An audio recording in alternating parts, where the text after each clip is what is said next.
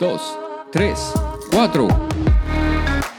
Buenos días, muy buenos días a todo el mundo. Buenos días, gente de donde quiera, de todos los lugares del mundo. Esto es increíble, esto es increíble. Este es el episodio número 3. El episodio número 3, sí.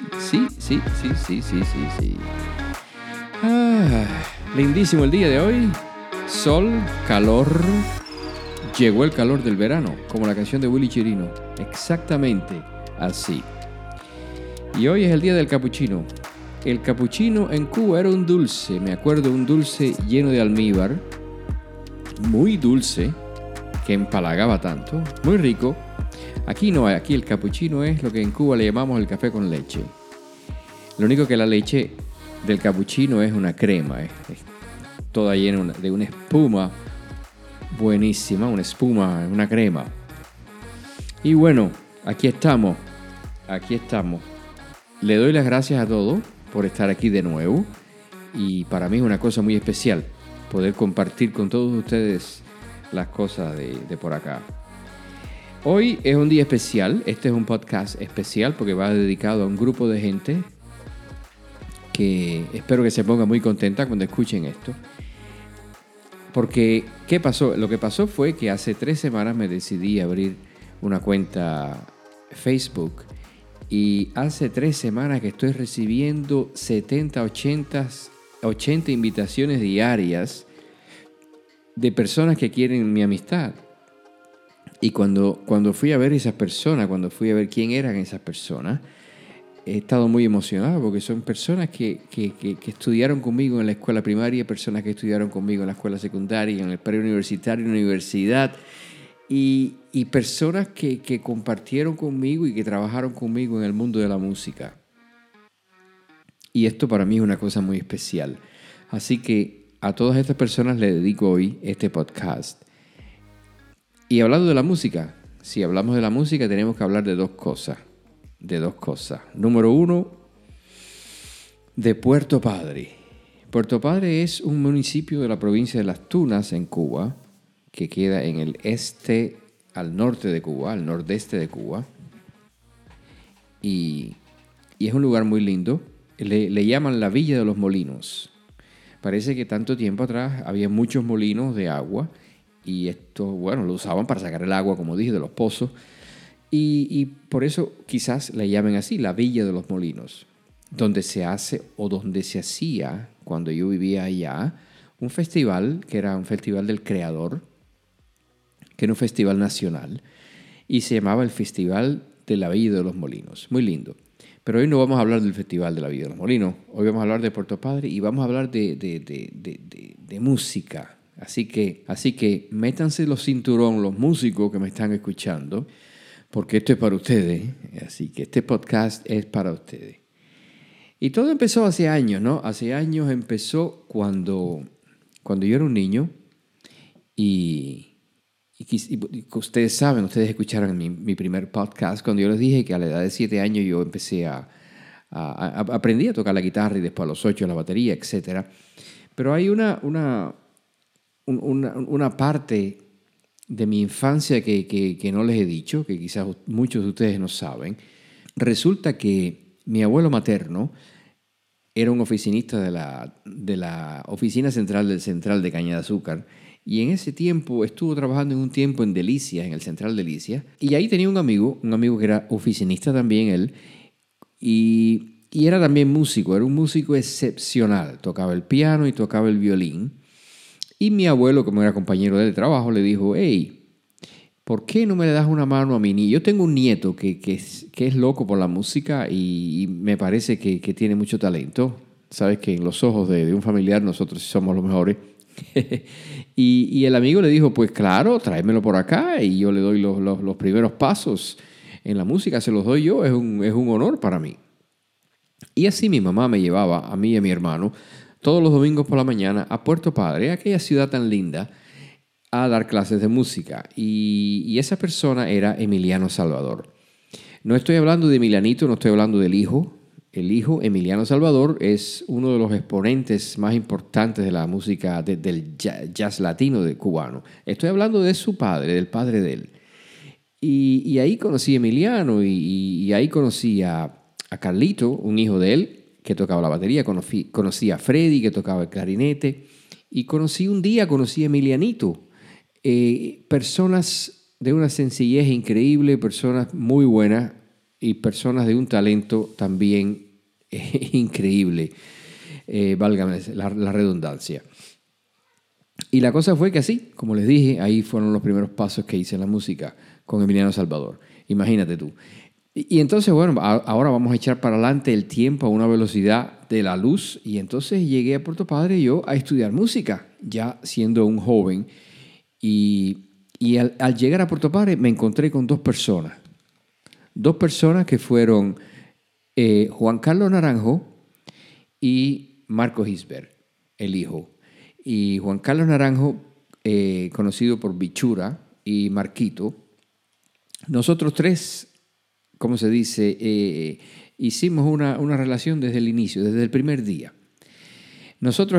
Yo me sentía como si estuviera haciendo dos escuelas paralelas en Puerto Padre. Estaba haciendo la escuela de música con maestros muy prestigiosos como Gerardo Corredera, como Ernesto Díaz, como Armando Martínez Rueda, etcétera.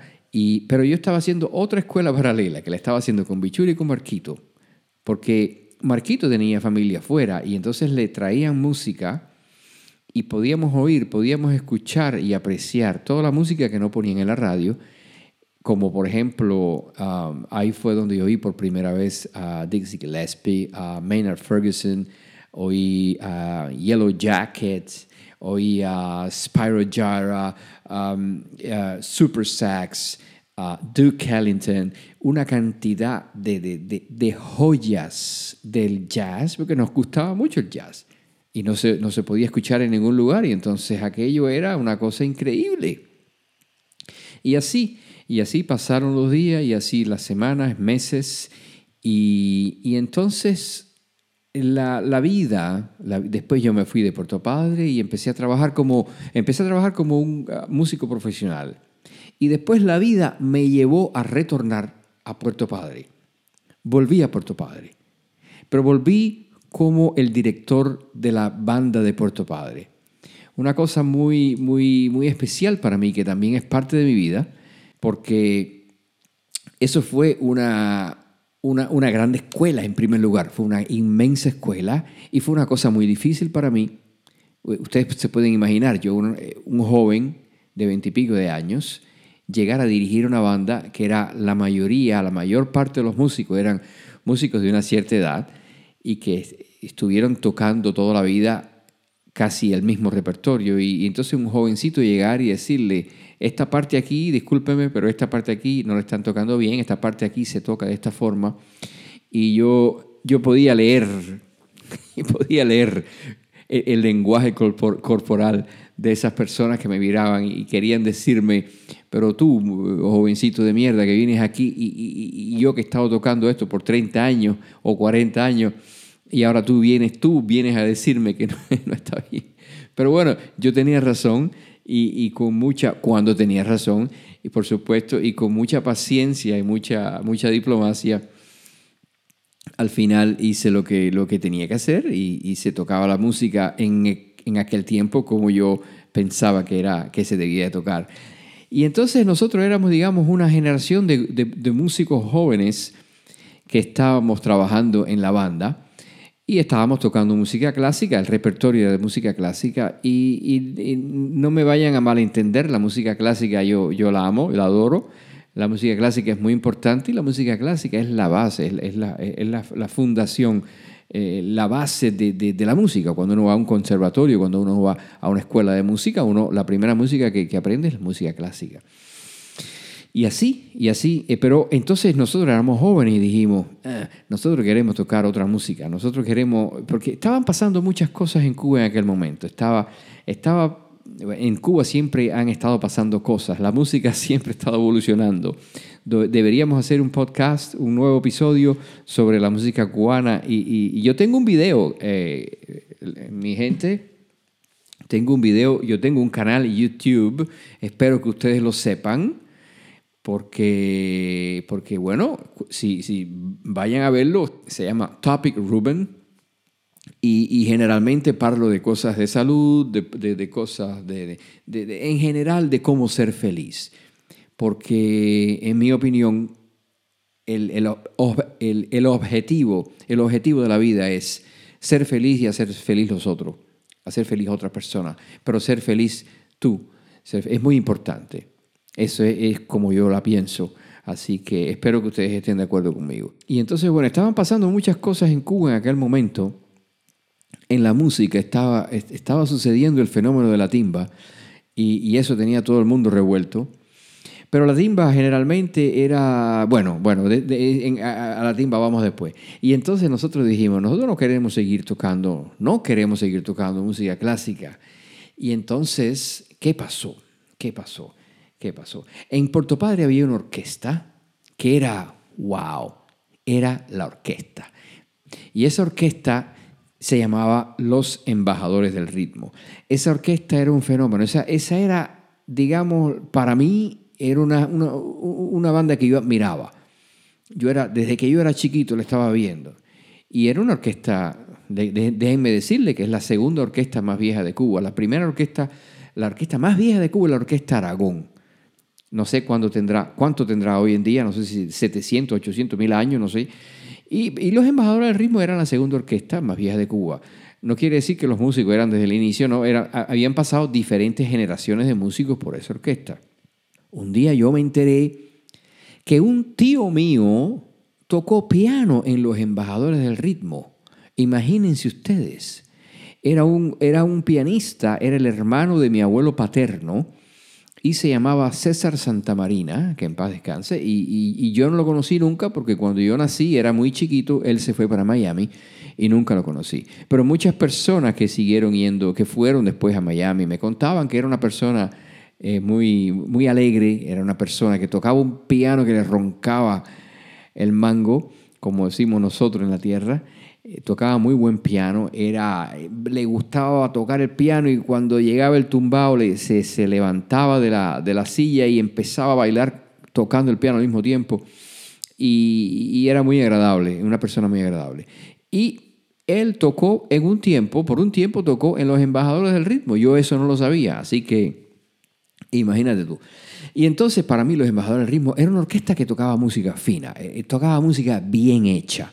Yo los veía todos tenían, yo los veía cuando iba a los carnavales, etcétera, iba a Puerto Padre y los veía tocando y tenían eran una distinción los músicos, era una elegancia desde la derecha hasta la izquierda, todos los músicos, eso era. Y después tenían unos instrumentos que eso sonaba diferente. Yo nunca me imaginé nunca soñé que yo iba a ser parte de esa orquesta. Pero las cosas de la vida. En Cuba hay una cosa que se llama la plantilla. Yo el otro día estaba conversando con mi mujer y me decía mi mujer, ¿qué cosa es la plantilla? ¿La plantilla del zapato? Digo, sí, exactamente. No, la plantilla es un documento donde se registra una orquesta y esa orquesta está registrada legalmente en ese documento y ese documento se llama la plantilla de la orquesta. Y digamos que los músicos pueden cambiar, pero ese documento sigue existiendo y existirá hasta que esa orquesta exista, hasta que el director o la dirección de la orquesta no decida decida que la orquesta terminará y en ese momento entonces esa plantilla termina y el nombre de esa orquesta termina completamente, deja de existir. Y eso es lo que había sucedido con la Orquesta Embajadores del Ritmo, que desde hace mucho tiempo esa orquesta estaba existiendo y cambiaba los músicos, pero la orquesta seguía existiendo con ese nombre, ¿no? Aunque al inicio tenía otro nombre, pero bueno, así fue.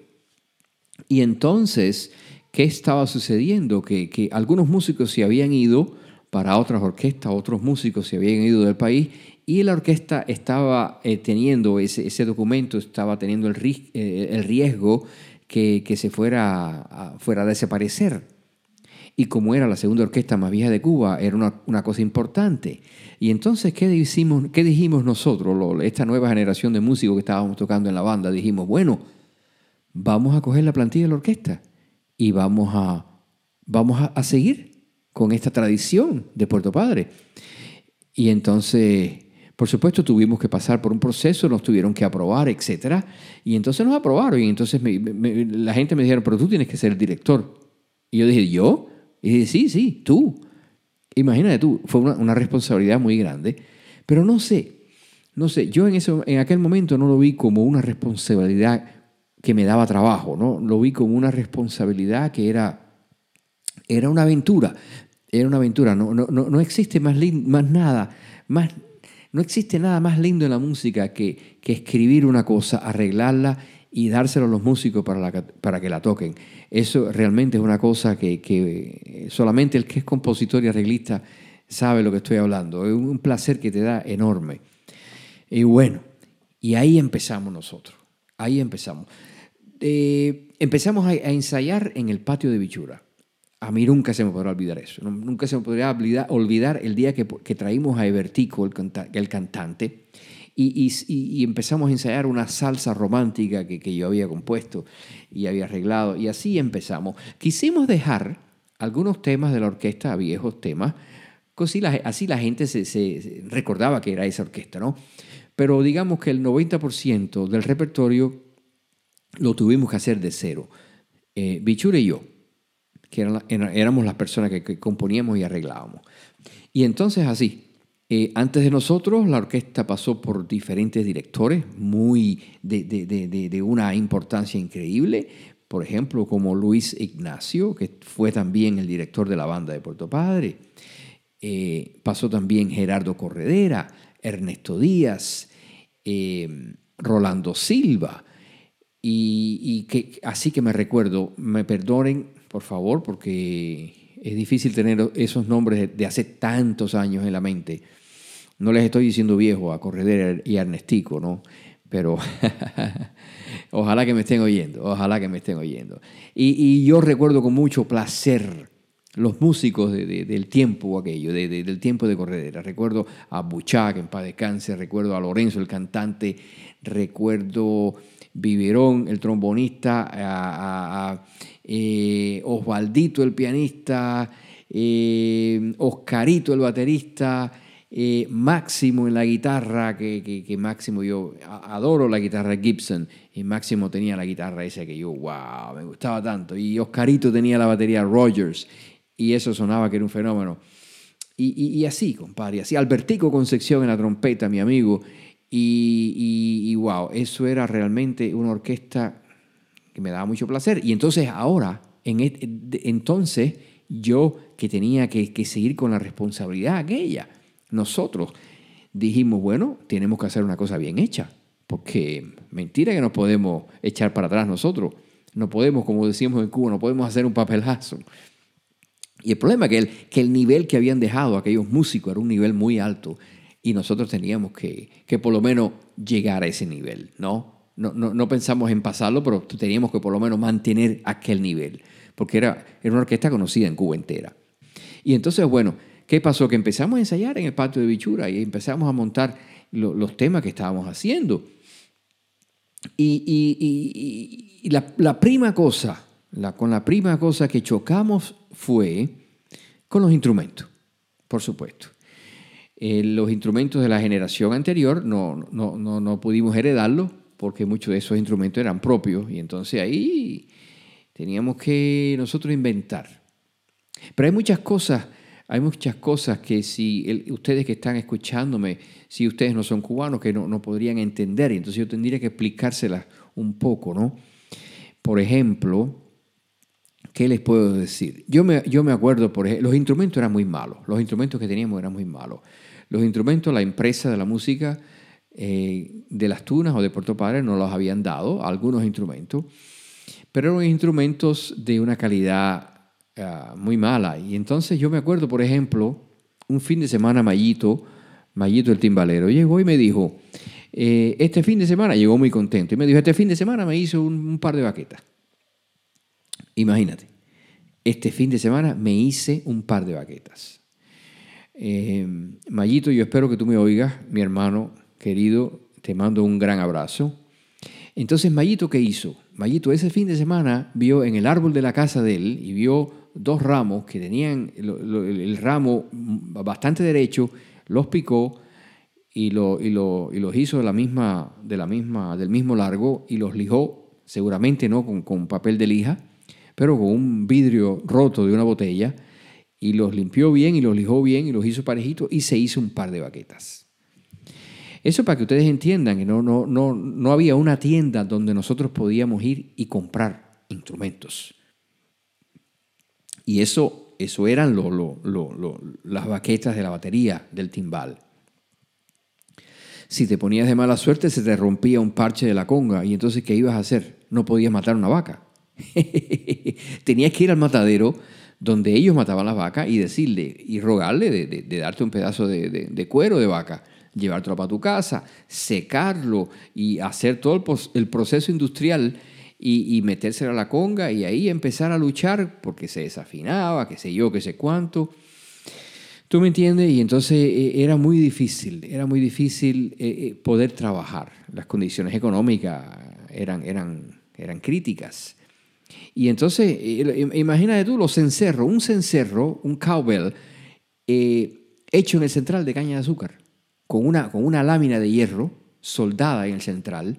¿Cómo tú piensas que eso pudiera ser un instrumento musical, que diera una nota?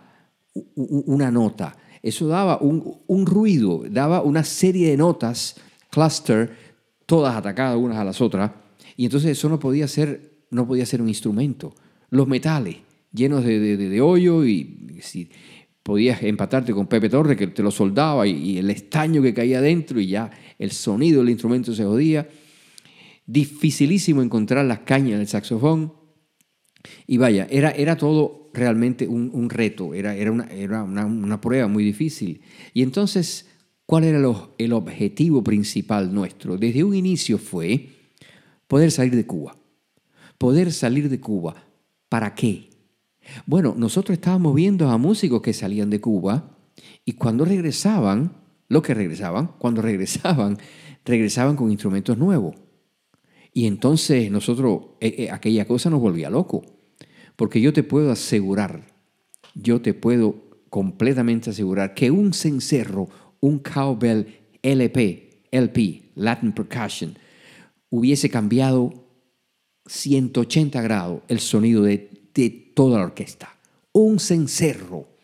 Imagínate si a eso le adicionamos el piano, el bajo, los amplificadores, el sonido, las trompetas. Imagínate tú.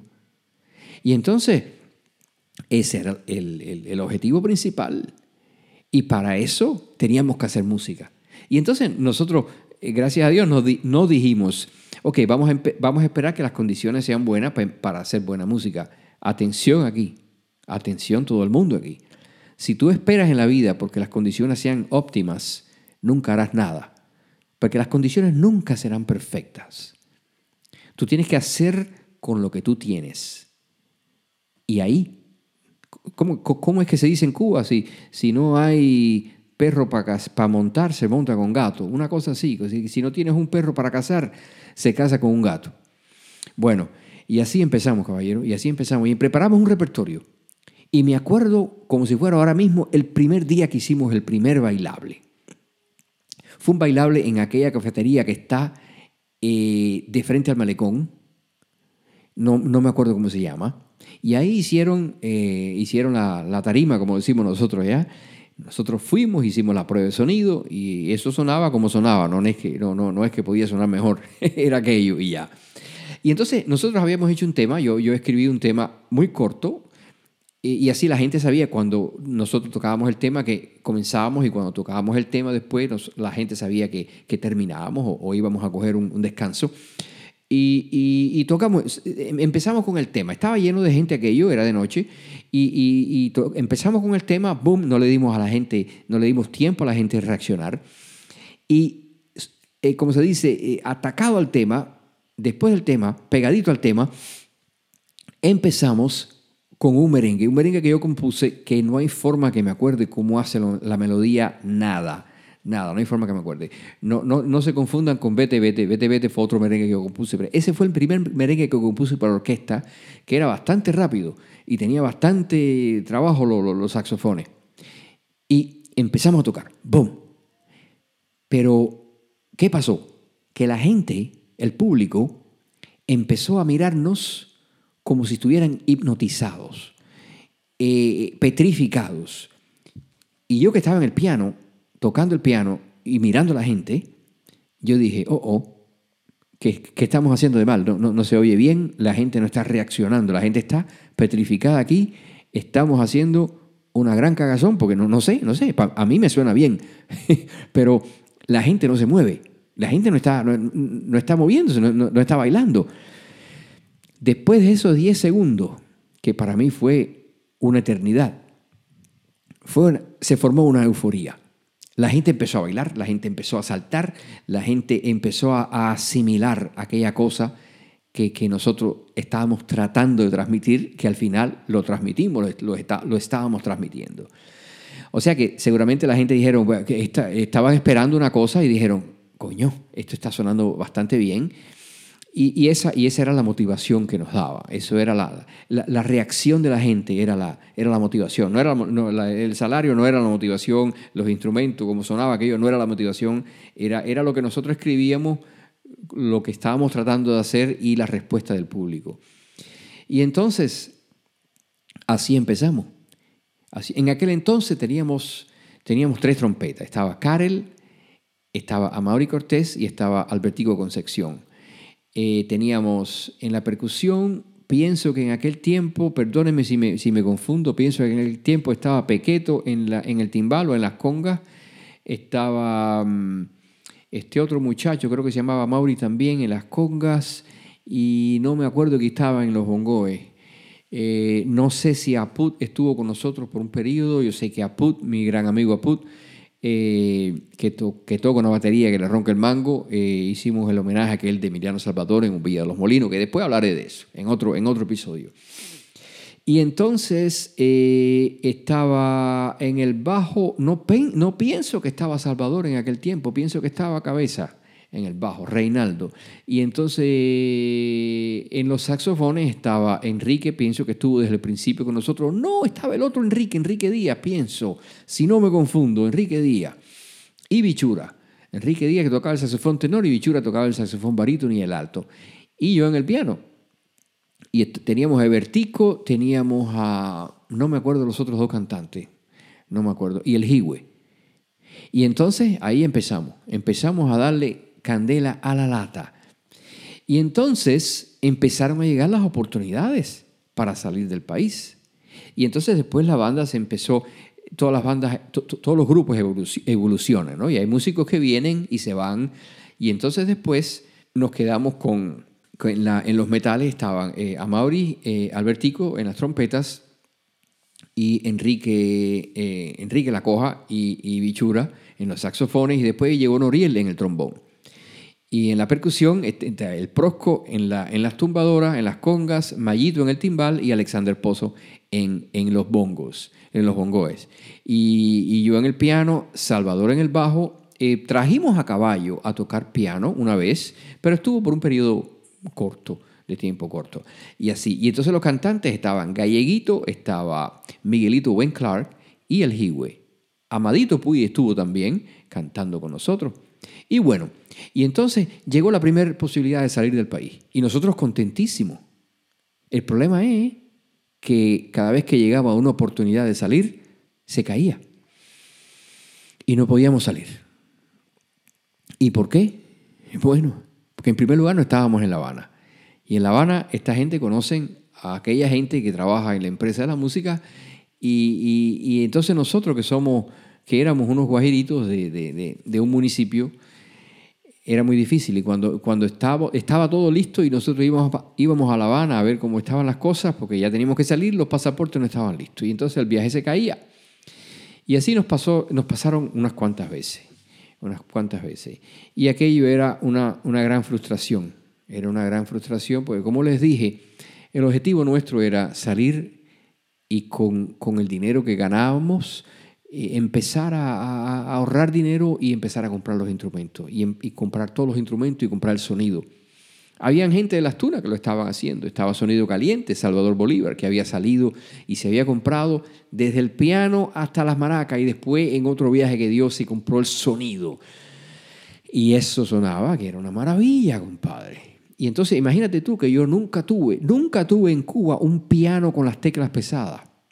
Eran teclados de juguete. Y con eso había que hacer música, caballero. Con eso había que hacer música. Un buen día, llegó un empresario a Cuba, español, y con el objetivo de hacer de hacer música, con el objetivo de buscar músicos y orquestas en Cuba. Y entonces el tipo le hizo una audición a muchas orquestas en toda la isla, y cuando nos oyó a nosotros, dijo, no, yo quiero esta orquesta. Y entonces tuvimos una reunión con él y el tipo nos dijo, bueno, yo quisiera que ustedes firmaran conmigo un contrato de exclusividad, creo que era por 5 años, y en ese contrato ustedes me tienen que dar a mí un grupo un disco, me tienen que dar un álbum al año, con 10 canciones nuevas al año, y para mí eso era factible. Y entonces yo a ustedes les daré, le faré la publicidad al disco, venderé el disco y ustedes ganarán royalty por el disco que yo venda. Y también les daré instrumentos, etc. Y entonces, bueno, nosotros nos empezamos a preparar para eso. Pero antes de empezar con ese proyecto, el tipo llegó y nos dijo, bueno, aquí está la primera cosa que tenemos que hacer. Vamos a La Habana y vamos a grabar un disco. Y entonces fuimos a La Habana, tuvimos el gran honor de ir a La Habana y grabar un disco, ¿no? Y grabamos 4 canciones. Grabamos Al Sur se dejaba llevar, que es una canción española que yo le hice una versión, y grabamos otras 3 canciones mías. Grabamos Mi Vida, grabamos Tú me haces daño y grabamos La Morena. O sea, fueron 4 canciones en total, 4 temas que grabamos. Y eso fue una experiencia única porque grabar con un grupo de 13, 14 gente no es una cosa fácil, en primer lugar, no es una cosa fácil. Es como meterte como le llaman en Cuba, en un somatón, que te dice los problemas que tuviste, los problemas que tienes y los problemas que tendrás. Porque todo sale, todo se escucha perfectamente, se divide todo en canales, y entonces, imagínate tú.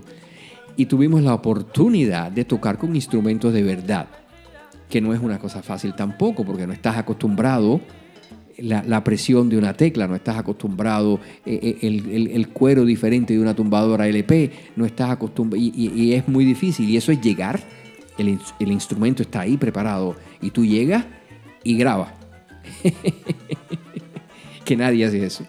Pero bueno, lo hicimos, y el tema Azul se dejaba llevar, el cual fue criticado muy positivamente por una revista española, y habló de la versión que yo le hice a ese tema. Está en un disco que se llama La Isla de la Música, Nuevas Joyas de la Música Cubana. Es una compilación de diferentes orquestas de Cuba. Y entonces, eso fue una experiencia muy buena. No obtuvimos ni un kilo, ni un centavo del contrato aquel. Y esta persona, este director de este record label, no vino nunca más a Cuba y no nos contactó nunca más. Y ahí todo terminó. Pero de todas formas, la experiencia que tuvimos en La Habana y grabar aquellas cosas fueron experiencias muy bonitas. Ustedes seguramente estarán oyendo ahora en el background, estarán oyendo algunos de estos temas. Y eso fue como les he dicho ya, eso fue realmente una experiencia única. Esto también para mí es una cosa muy preciosa, el poder tener este podcast, el poder tener este canal, y aquí poder hablar de todas estas cosas y poder comunicarme con ustedes. Ahora ya lo acabé de hacer en inglés, ahora estoy haciéndolo en español y después lo haré en italiano. Y para mí me da mucho placer. Yo realmente les doy las gracias a todos ustedes. Síganme y traigan, como siempre digo, traigan a los amigos y traigan a los amigos de los amigos. Y aquí estamos echando para adelante. porque esto no se para, esto es un tren que no para. Y entonces nada, señores y señoras, cuídense mucho, reciban todos un grande abrazo desde Italia y aquí estamos comunicados por Instagram, Topic Ruben, por Twitter, Topic Ruben, en el canal YouTube Topic Ruben y en Facebook, ahí estoy, ya me han visto, Rubén Santamarina. Así que tengan un día fabuloso y nos vemos en el próximo episodio. Muchas gracias a todos y estén bien.